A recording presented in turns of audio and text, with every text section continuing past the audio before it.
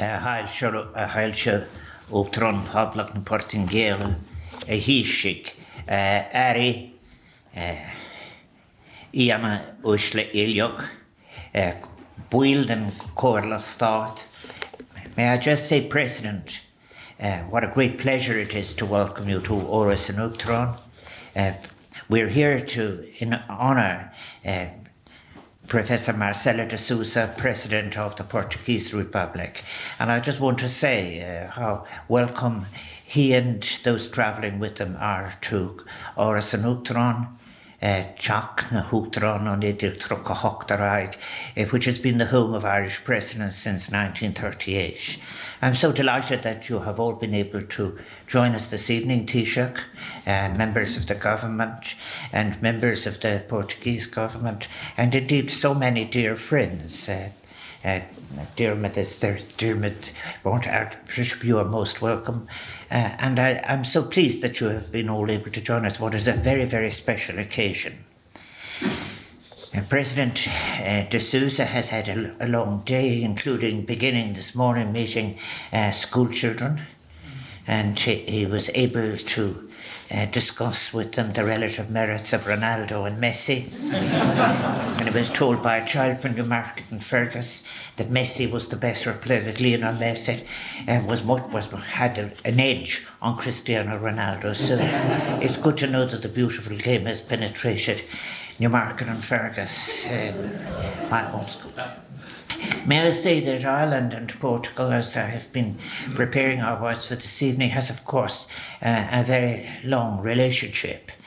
Those interested in archaeology will know that from these connections are lost in the mists of antiquity. But even DNA suggests recently that we may all, in fact, actually, Celts may have been descended from peoples in the Iberian Peninsula. And then, of course, on through history, be it in the medieval period and indeed through early history, we have had a continual connection with Portugal. I think that many of the Irish migrants in times of forced migration through religious intolerance and for other reasons, settled in many of the university cities of Lisbon and Coimbra and Évora. I think as well, and I'm very delighted that they are represented here this evening, the Dominicans. For example, when Spina and I made our state visit to Portugal in December 2015, we had the opportunity of visiting Bom Sucesso, which was founded by the Irish Dominican priest Father Odeli and Portuguese Countess Iria de Brito in 1639, and it's one of the buildings that has indeed survived the earthquake of 1755.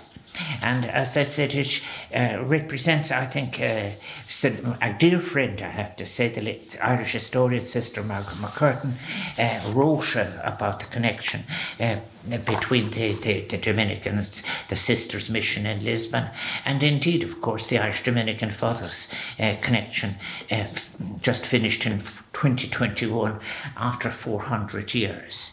There are many people here who I have an opportunity to meet again. There are many, it's always, I must say, living here in Áras an Uachtaráin.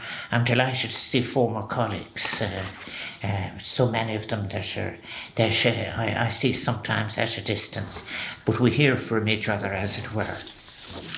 I think as well, there was one I've always been interested in some of the eccentric and eclectic aspects of our relationship with Portugal.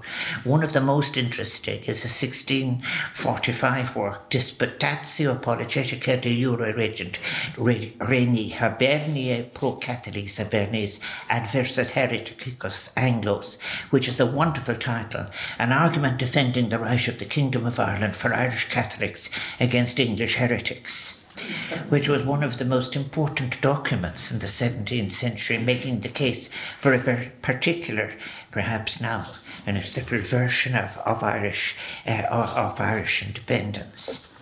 I think as well, because I see there are people from Cork here as well, there is a particular interesting mayor of Youghal in County Cork in 1555. William Moses Añas was elected mayor And he was the first member of the Jewish faith to hold such an elected position in Ireland, and he was from Belmonte in northeast Portugal.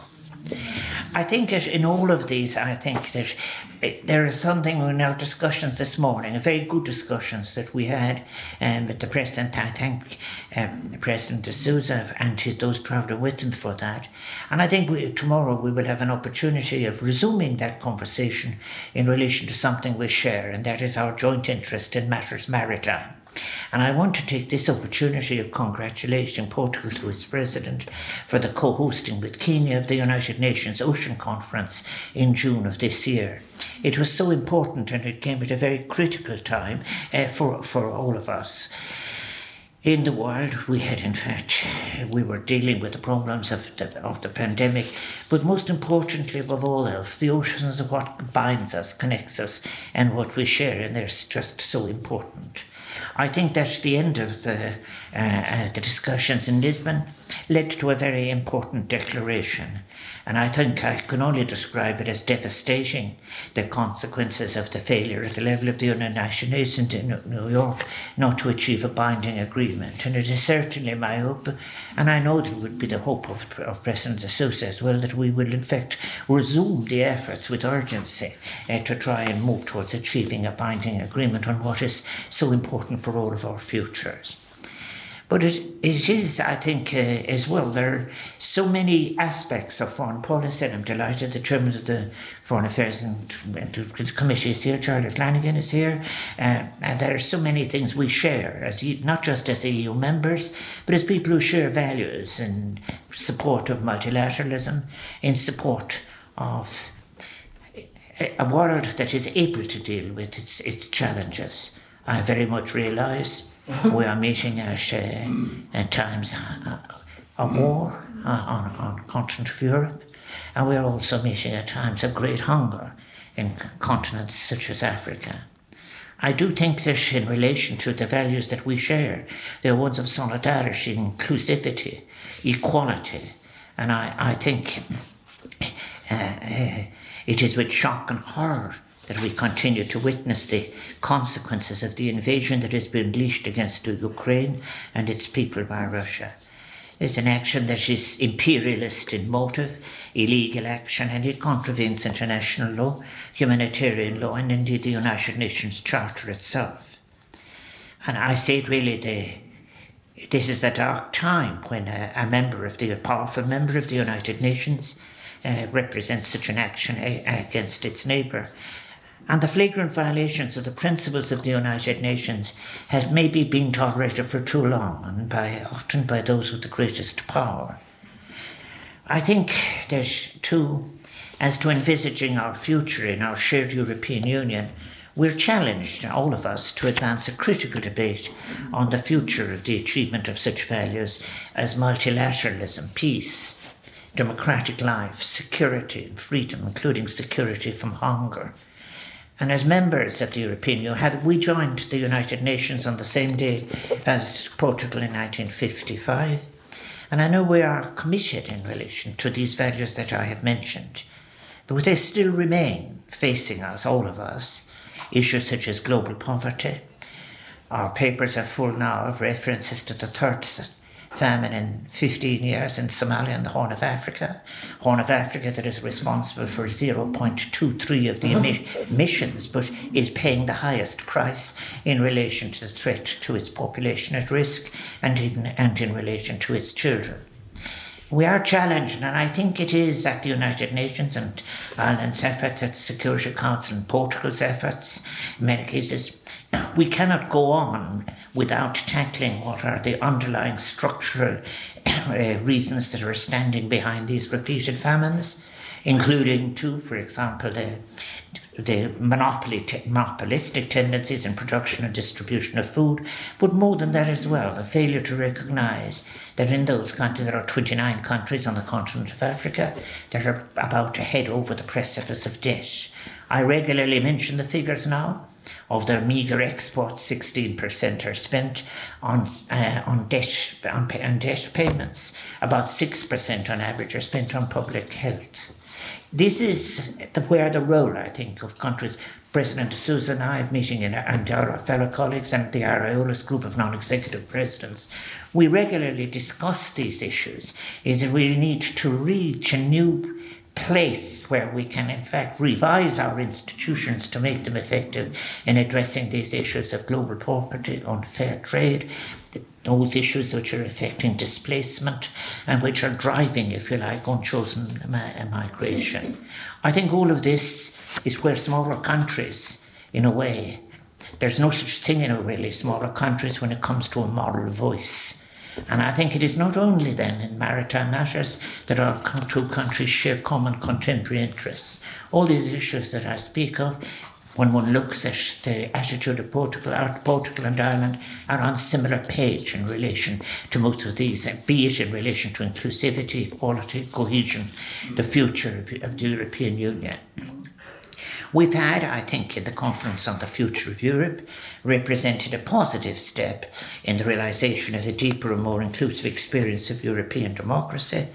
But I think policymakers will need to use the experience as a catalyst for a more comprehensive change that enables us to engage with the European street in a more effective way. Very particularly, speaking most recently at the Council, the Parliamentary Assembly of the Council of Europe, it struck me in a way that multilateralism, concepts like that, humanitarian rights law, these are not a discourse that belongs to any one of us or to a small group, but it belongs to our citizens. And it means we must, in fact, have multilateralism that is a literacy that drives it on to be understood as important by our citizens, no more in the same way if when we speak about the tragic breaches of humanitarian law that are taking place at the present time, that it in fact is something that strikes the conscience of all of our citizens, as well as those who are professionally engaged in a discourse on these issues. I think that this, as well as this, it is perhaps time. I know that some of our governments are very much considering this as the challenge that has been there to the institutional adequacy that stands behind multilateralism. We need to look not only just a better connection between these agencies and our peoples, but also to to test them by effectiveness in relation to the events that are unfolding. Our planet is burning. We have huge threats to biodiversity. We have had two great moments, the moments in relation to sustainable development and also in relation to responding together to climate change. It is incredibly important that we not lose the energy that was released intergenerationally across the peoples of the world in relation to great projects like these. What is important is that we recover our courage to be able to speak about peace, and it's important. This is not to ignore any atrocity or to condone in any sense atrocities that are taking place in the war that has been waged at the present time. But I think that as well, I think it's very, very important that the European Union that we speak of realises as well that it has a great contribution to make. It is the great representative of the rational basis for human rights, but it isn't the only source of human rights. The great religious systems of the world have been interested in human rights. The Code of Hammurabi is there, it was the oldest code that is in existence. So we must in fact approach our invitation to human rights, our invitation to indeed the visibility of human rights without any hubris, but with an openness to wanting to see the benefits together of a shared, responsible, sustainable world. And this means, as we have often said, and in many cases those who read my rather longer speeches will know the case I've made for a better connection between ecology, economy and society.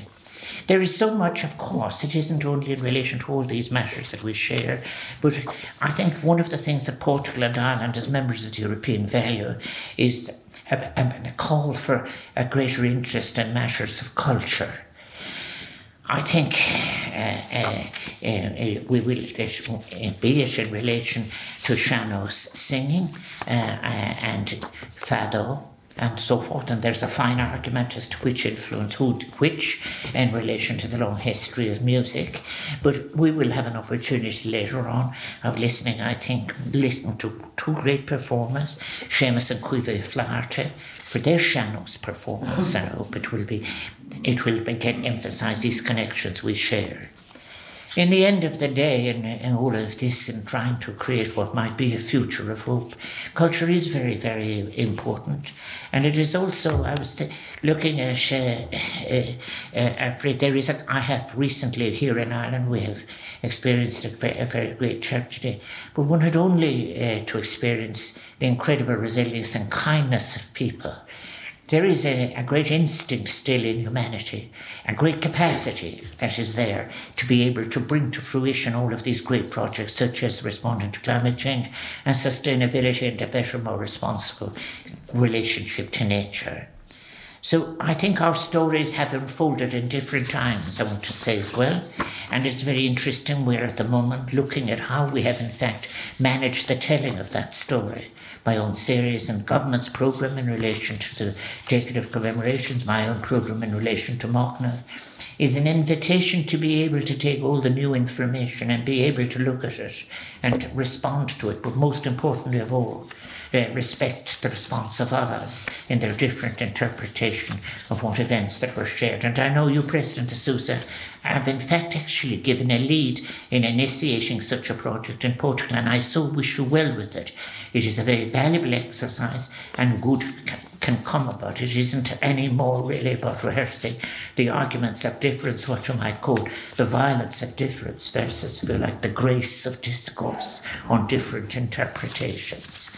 I think there are so many issues that we share together, so many issues that we will go on to even achieve more in the future, because we are charged, all of us as global citizens, to find ways of coming together, to tackle together the great crises that I have mentioned, and they are there. There is no point in imagining they are not there. We cannot have matters as they were. There's no such thing as going back to the way that it was. The way that it was gave us a degraded planet, an unequal set of societies, violence. It did not eliminate war. So we must achieve a new moral moment and a new moral conviction. I think that all of this, we must make a better effort, as I've said, to engage our citizens on such values, principles and decisions. And we must communicate the decisions that we take. People sometimes work very, very hard on text and to negotiate to achieve an outcome. But that must become into the conversation of those who are citizens among our peoples. All of this is so important. There's no doubt whatsoever, President de Sousa, from our conversations in the past, but very particularly from your visit here, I know that it's a great contribution to deepening and strengthening the relationships between the Irish people and the people of Portugal. So many of our people regularly visit and exchange with each other. So I want to conclude by wishing you every blessing on your visit to Ireland. I have no doubt that my wish is that you would find it stimulating, fruitful and enjoyable. But of course, one thing I'm certain is that it will enable it to deepen and strengthen the relationship that already exists between our peoples. And there are so many areas in which we will be able to cooperate, some of which we will discuss tomorrow as we move on in your visit. And we discuss our relationship not only with the sea, but with science, technology, cooperation between our institutions, so many represented here this evening. I'm certain that it will be such a positive result to your visit. And in that spirit, Ahailsha, please join me in a toast to your good health, to the Republic of Portugal and its people, and to the bonds of friendship between our countries and our peoples. May they deepen in conditions of peace and friendship. Barban.